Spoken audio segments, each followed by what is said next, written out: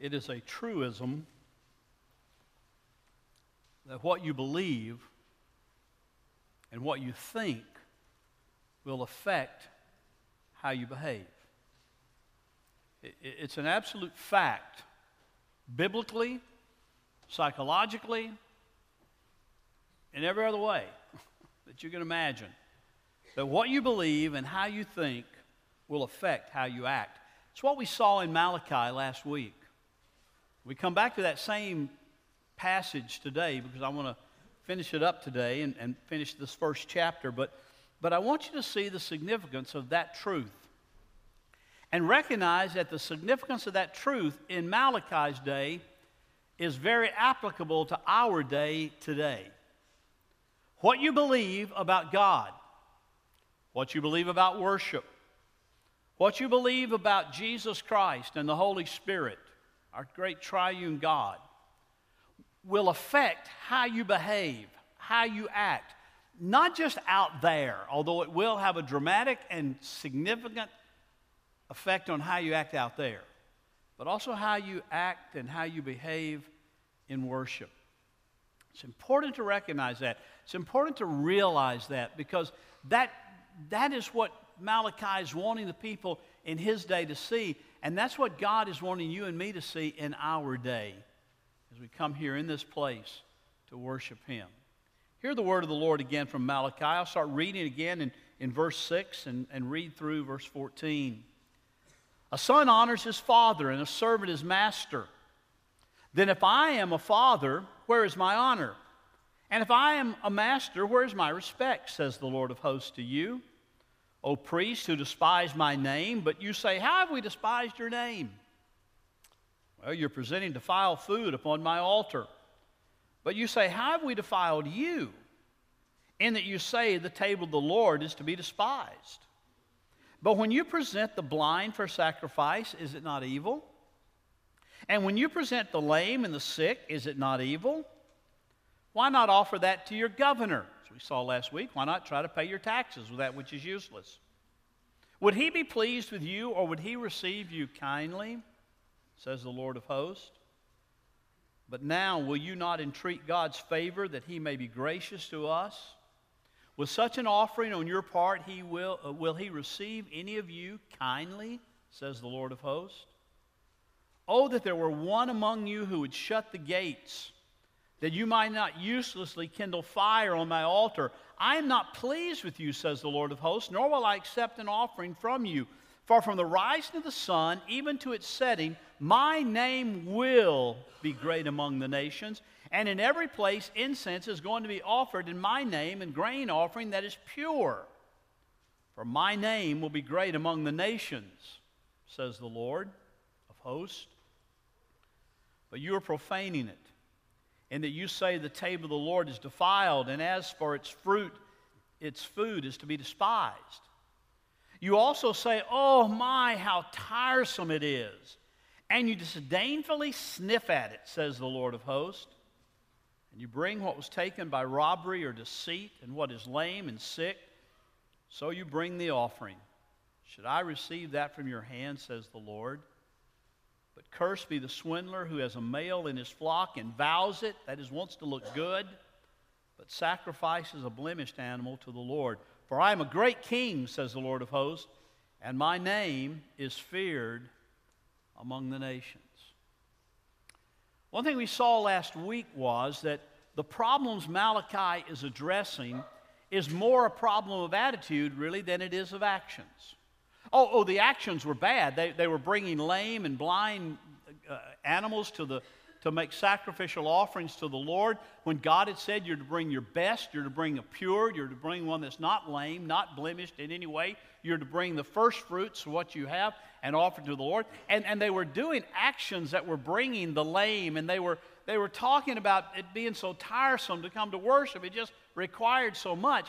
And in reality, what we see there is there were actions that were taking place that Malachi is clearly pointing out to. But the real issue, the real problem, is only demonstrated by the actions. The real issue is really the attitudes that was behind the actions that the actions betrayed and showed what was really taking place in their minds. You know, they were coming and doing all the right things. They were coming and going through all the right motions.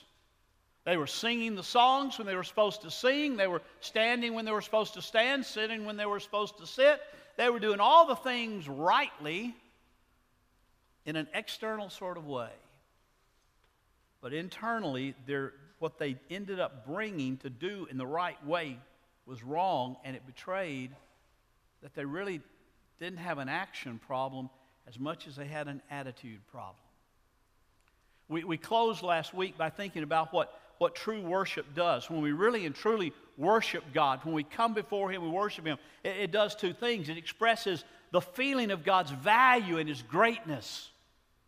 When we come to this table, this Lord's table, what we're doing is we're expressing the value and the greatness of Christ's sacrifice on our behalf. We're not coming just to get a little juice and get a little bread and go home and say we did that. I talked with one person, a dear brother, a few weeks ago about a church that he was visiting, and there was one little thing that kind of concerned him about it. And I thought it was going to be something that it wasn't. He said, the first thing he said was they have the Lord's Supper every Sunday. And I said, oh, nothing wrong with that. If I really had my way, I'd do it every Sunday too. I love coming to the Lord's table. I think it's valuable. He said, but it's the way they do it. I said, well, how do they do it? He said, well, nobody serves the Lord's Supper. They just have a couple of stations set aside. They call stations of remembrance. And during the offertory, if you want to take the Lord's Supper, you just go over and get a piece of bread and get some juice and eat it and drink it and go back to your seat. And that's the way they observe the Lord's Supper. It's just if you want to do it, it's over there, go get it. Somebody else told me about a church they went to that every Sunday as you went out the doors, they had some tables back there, and as you were going home, you could take some bread and take some juice and observe it. No real serving it, no real thinking about it, no real talking about what happened on at that time when that first table was served. And he said, would you have a problem with that, Pastor? I said, do you see us doing that at Grace? Yeah, I'd have a real problem with that. Because this meal is to be observed corporately together, not individually. That's why I don't do the Lord's Supper in weddings with a bride and a groom. A lot of times they ask me if you'll do that, and I say, I really don't think that's what the Lord's Supper is for. I think the Lord's Supper is a corporate experience where the body comes together for worship, and we spend that time really focusing on, thinking about, worshiping before the crucified Lord and the risen Lord. And if we don't do it with those kind of attitudes, we don't do it at all. So the first thing that true worship does is it brings that expression of God's value, an expression of God's greatness before our eyes. Again, that's why we concentrate on focusing only on Him during a time of worship. It comes from the heart, where God is to be treasured above all human property and all human possessions. And you have to think about that. Second thing we said that worship does is it seeks to demonstrate that in the congregation in the same spiritual sense we see God's immensity, His worth, and His beauty together. It's not just one-on-one, you and the Lord. There is that place for that. But in corporate worship, we come together and we express it broadly among the body of Christ, sharing in that meal together. It's a glorious time. And all of our worship, whether we're coming to the table or whether we're just come before Him and sing His praises and hear His word, there has to be, if it's going to be true worship, there has to be that focusing upon, that concentrating upon Him. A couple of people asked me last week as we left here, they said, I find that so hard sometimes. I come in and I've had a fight with my wife before I come to church. I won't tell you who it was. But, and when I'm sitting there, I'm thinking about, when I get out of here, how can I answer what she was saying before the service? Well, you're not worshiping. You may be going through the motions. They said, well, how do you, another person said, how do you do it? I had a rough week, and I'm trying to think about, okay, things were so bad at work this week, how am I going to make them better this week? And I'm sitting there thinking, I'm praying, I said, Lord, please make work better this week than it was last week. And I said, then you're not worshiping. So they said, well, how do you do that? I said, it takes discipline. It really takes spiritual discipline. It's not something that just happens. You have to focus. You have to concentrate. You have to come into this place. And I'm all about, before the service, greeting one another and being friendly and saying hi and hugging one another and fellowshipping a bit. But just a few minutes before we start this service, as the organ, the keyboard, the piano starts playing, softly, there ought to be a time where we just kind of sit down and be quiet. The psalmist said, "Be still and know that I am God." There should be just a stillness where I say, "Lord, clear my mind. Clear it of problems I had on the way to church, clear it of problems I had at work. Lord, help me just focus on you." And maybe open up to a passage that just focuses on his character and meditate on it. Look at it. Read it. Mull it over. Prepare your heart to come before the Lord corporately with the body as we worship together. True worship aims to inspire the same God-centered passion in the hearts of the entire congregation, so that when we walk out of here, it will be the same God-inspired passion in each of our lives. That will face difficulties at work, that will face struggles in the marriage or in the family, that will face whatever comes our way that week. We have so focused on him, we have so worshiped him, that our whole week is molded by that worship and molded by our Lord. When they brought the bad animals, the lame animals, the blind animals, they were unacceptable. They were right things in the sense that they were a lamb or a goat or whatever was offered, but they were the wrong attitudes, because they were just giving God what they didn't need. A real problem with that in Malachi's day, and a real problem with that in our day, is that there's just a real loss of biblical authority in many of our churches. I mean, there really is. Most people, if you ask them what they think about God, they will give you the latest faddish idea about, oh, he's just this great loving God who just looks over everything and just, is so tolerant of everything, has no real standards, has no real holiness about him, and that's not the God of the Scripture. There's a loss of biblical authority to say, this is how God has revealed himself. Some people look at it and say, well, I don't know about this whole Trinity thing. On Sunday night in my class, we're studying the Trinity, and some people look at it and say, I can't really get my head around one God, three persons, and how that all comes together. I just want to believe there's just one God. All this Father, Son, Holy Spirit being God, I can't accept all that. Well, then you can't accept it. You can't accept the authority of the Scripture that reveals that to be true. Whenever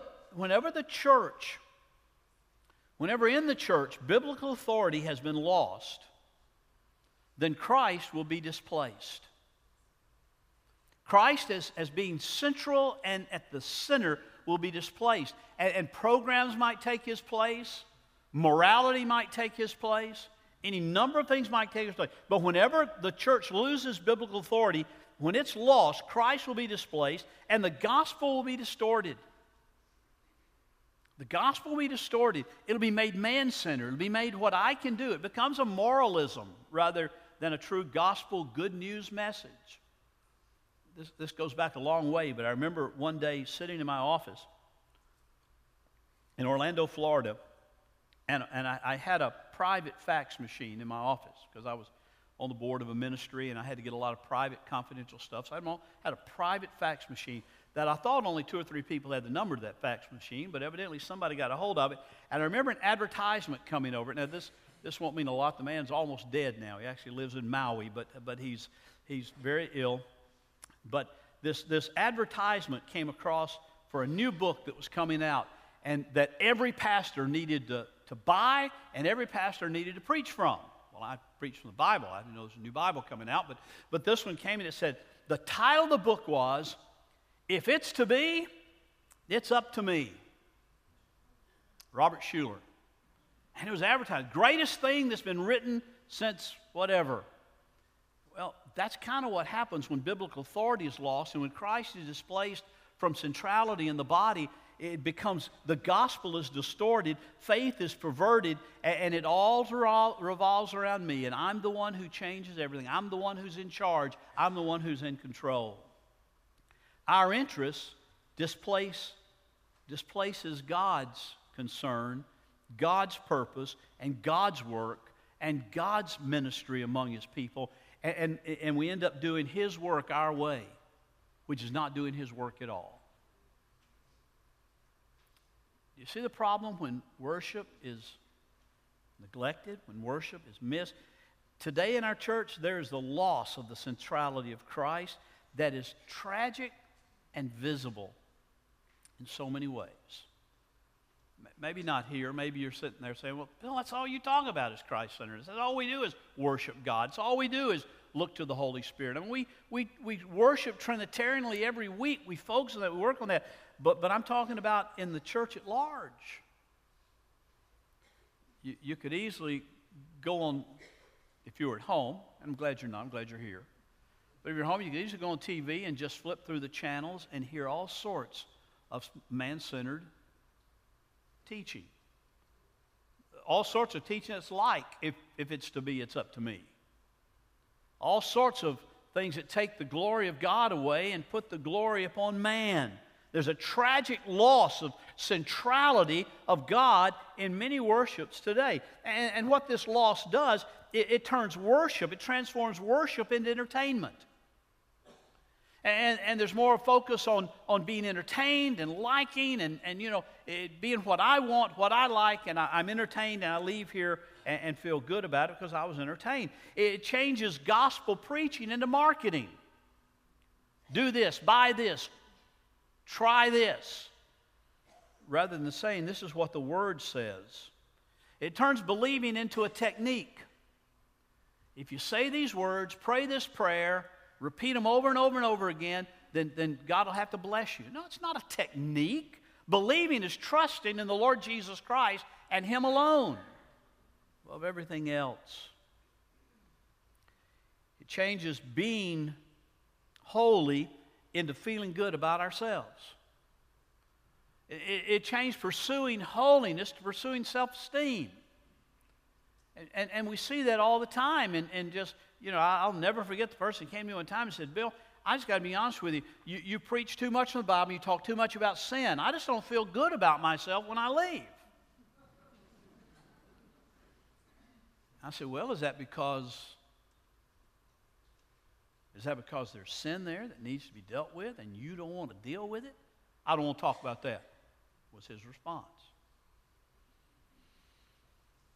If God is not central, if Christ is not central, it transforms faithfulness to Him into just being successful. Looks at numbers, looks at budgets, the old Baptist way of counting nickels and noses, and everything is just fine if we can just draw a crowd and get a lot. As a result, God, Christ, and the Bible have come to mean too little to many people. And worship becomes inconsequential. Just becomes what we come to, not what we do.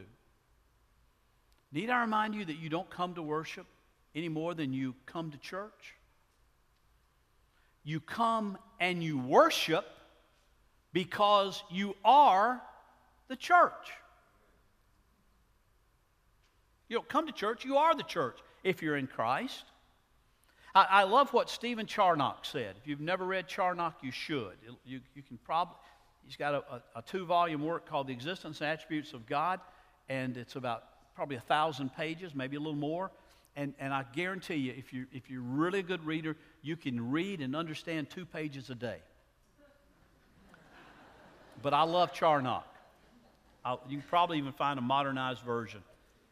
But Charnock said this about worship. He said, we may truly be said to worship God though we lack perfection. But we cannot be said to worship Him if we lack sincerity. And if we fail to come by His Word. We may not be perfect in our worship. Indeed, we won't be perfect in our worship. We won't be perfect in our lives. But we can be said to worship Him if we come sincerely before Him as He has told us to come, focusing upon Him, not upon something else. We find ourselves in the presence of the true and the living God. We come before God with imperfect lives, with our troubles, our struggles, even with our sin. And we say, Lord, open my heart that all that I am and all that I have to bring to you, even in my failure and frustrations and my stresses and my struggles. But Lord, I come before you with a sincere heart. When we enter into worship and our hearts and minds are distracted, we don't come with sincerity before God, and we do not worship God. We tend to worship our problems. We tend to worship some solutions maybe, but not worshiping. We merely carry on, as they did in Malachi's day, worthless religious activity.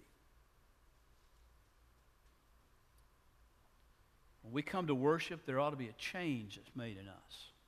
Every week. It's not a salvific change, because if we're in Christ and we're worshiping Him, we're already saved. But it ought to be a change of life. It ought to be a change of perspective. It ought to be a change of attitude. You know, and I can be the world's worst. I mean, I'll be honest with you. I can stand here and preach the glories of Christ, preach the authority of His Word, preach the power of the Holy Spirit, preach the sovereignty and the majesty and the gloriousness of God. I can paint a picture for you of how great God is, and I can walk out there and I can say, hey, how about that Tide yesterday? Or Wildcats or Cardinals or whatever. You just kind of say, what does that matter? We've just been in the presence of the living God. I like what John Henry Jowett, who was a contemporary of Charles Spurgeon in the late 1800s.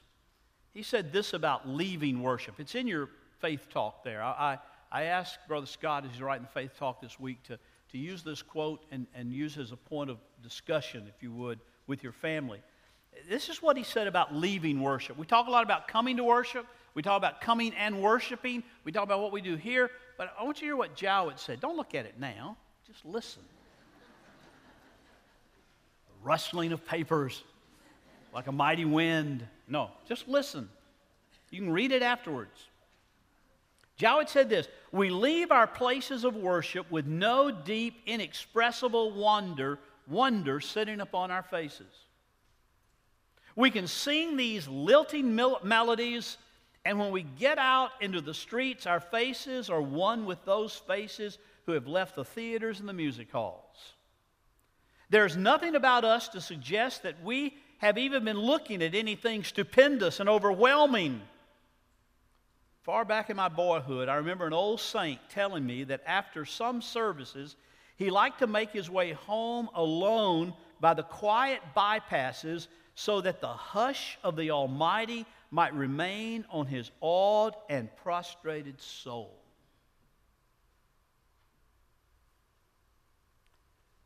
And Jowett said over 150 years ago, that is the element that we are missing.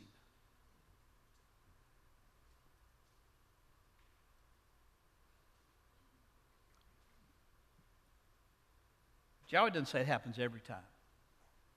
Even this old saint says at times I like to do this. Some services. Not always. It wouldn't be bad if it were always. But when's the last time you were so struck by the presence of God, so struck by the majesty of God, so struck by His holiness, that you don't want to talk to anybody? Not because you're mad at them, but just because any light conversation might distract from your soul laying prostrated awed before Almighty God.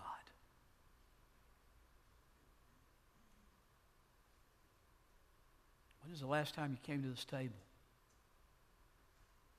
and your heart was just broken? Because that was done for me. And that was done for us. That was done to bring us in closeness with God. In fact, that was done that we might be adopted into the family of God. That is a thought that ought to strike us. That is a thought that ought to consume us. That is a thought that ought to lay us bare before the true and the living God, if we know Him. So somebody says, how you do that? You do it by thinking. You do it by meditating. You do it by desiring. We're driven by our desires. That's why we fall into sin so often. We want it. We worship by desiring Him more than we desire possessions, other relationships, treasures, anything and everything. But that desire is something that has to be cultivated. It has to be built by the Spirit of God within, drawing us to His Word, changing us by His Spirit.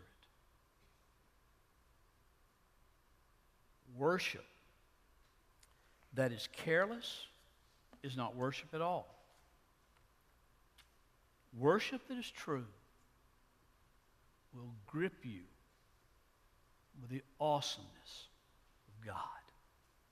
There's that word, awesome. I ate at a restaurant yesterday for lunch. I ordered a dish. The waitress said, "Oh, that's awesome."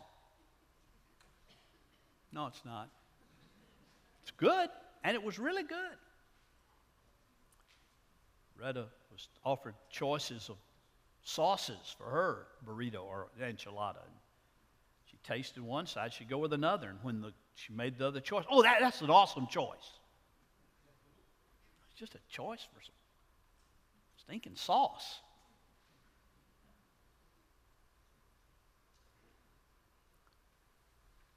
If everything's awesome, nothing's awesome.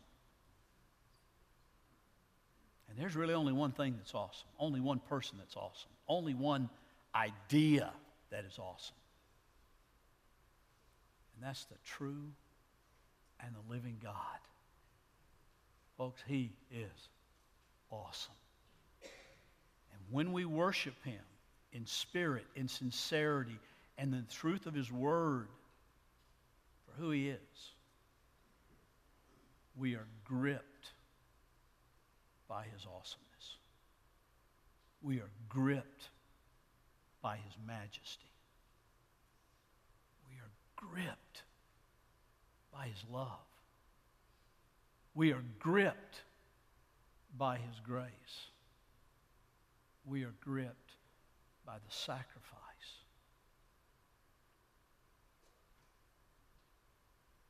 Let's pray.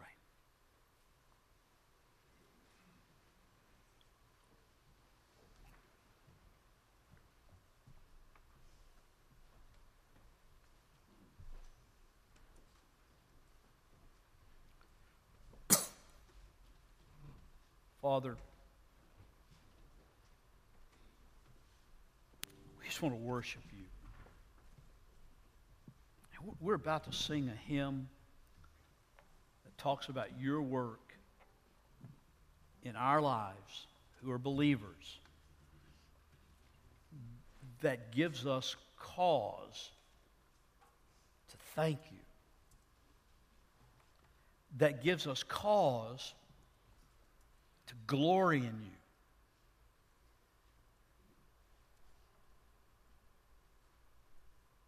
Father, help us think about that.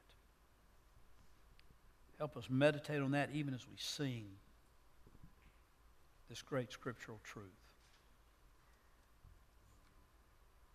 Thank You, Father, in Jesus' name. Amen.